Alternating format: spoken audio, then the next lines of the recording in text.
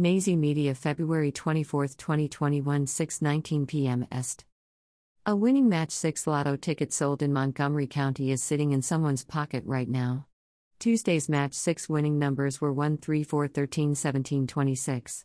The ticket correctly matched all numbers according to a news report from Fox 29 Philadelphia, Fox 29 Philly. BJ's Wholesale Club.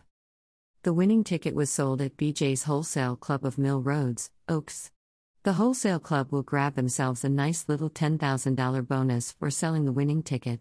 The winning ticket has not been claimed yet. If you played the lotto at BJ's recently, you might want to check your tickets.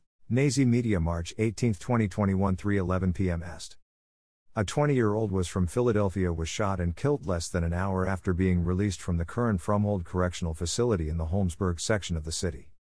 Philadelphia Prison Commissioner, Blanche Carney, said 20-year-old Rodney Hargrove left the facility at 1 a.m. after posting bail on firearm and theft charges. Hargrove walked across the street from the facility to wait for a SEPTA bus. That was when a dark-colored vehicle approached. Greater than Mr. Hargrove then ran back onto prison grounds after being pursued by the vehicle. The occupants of the vehicle caught up with Mr. Hargrove and then shot and killed him near the main entry gate. Carney said. The vehicle then sped off. Carney also said the arm on the jail's main gate was up at the time of the incident.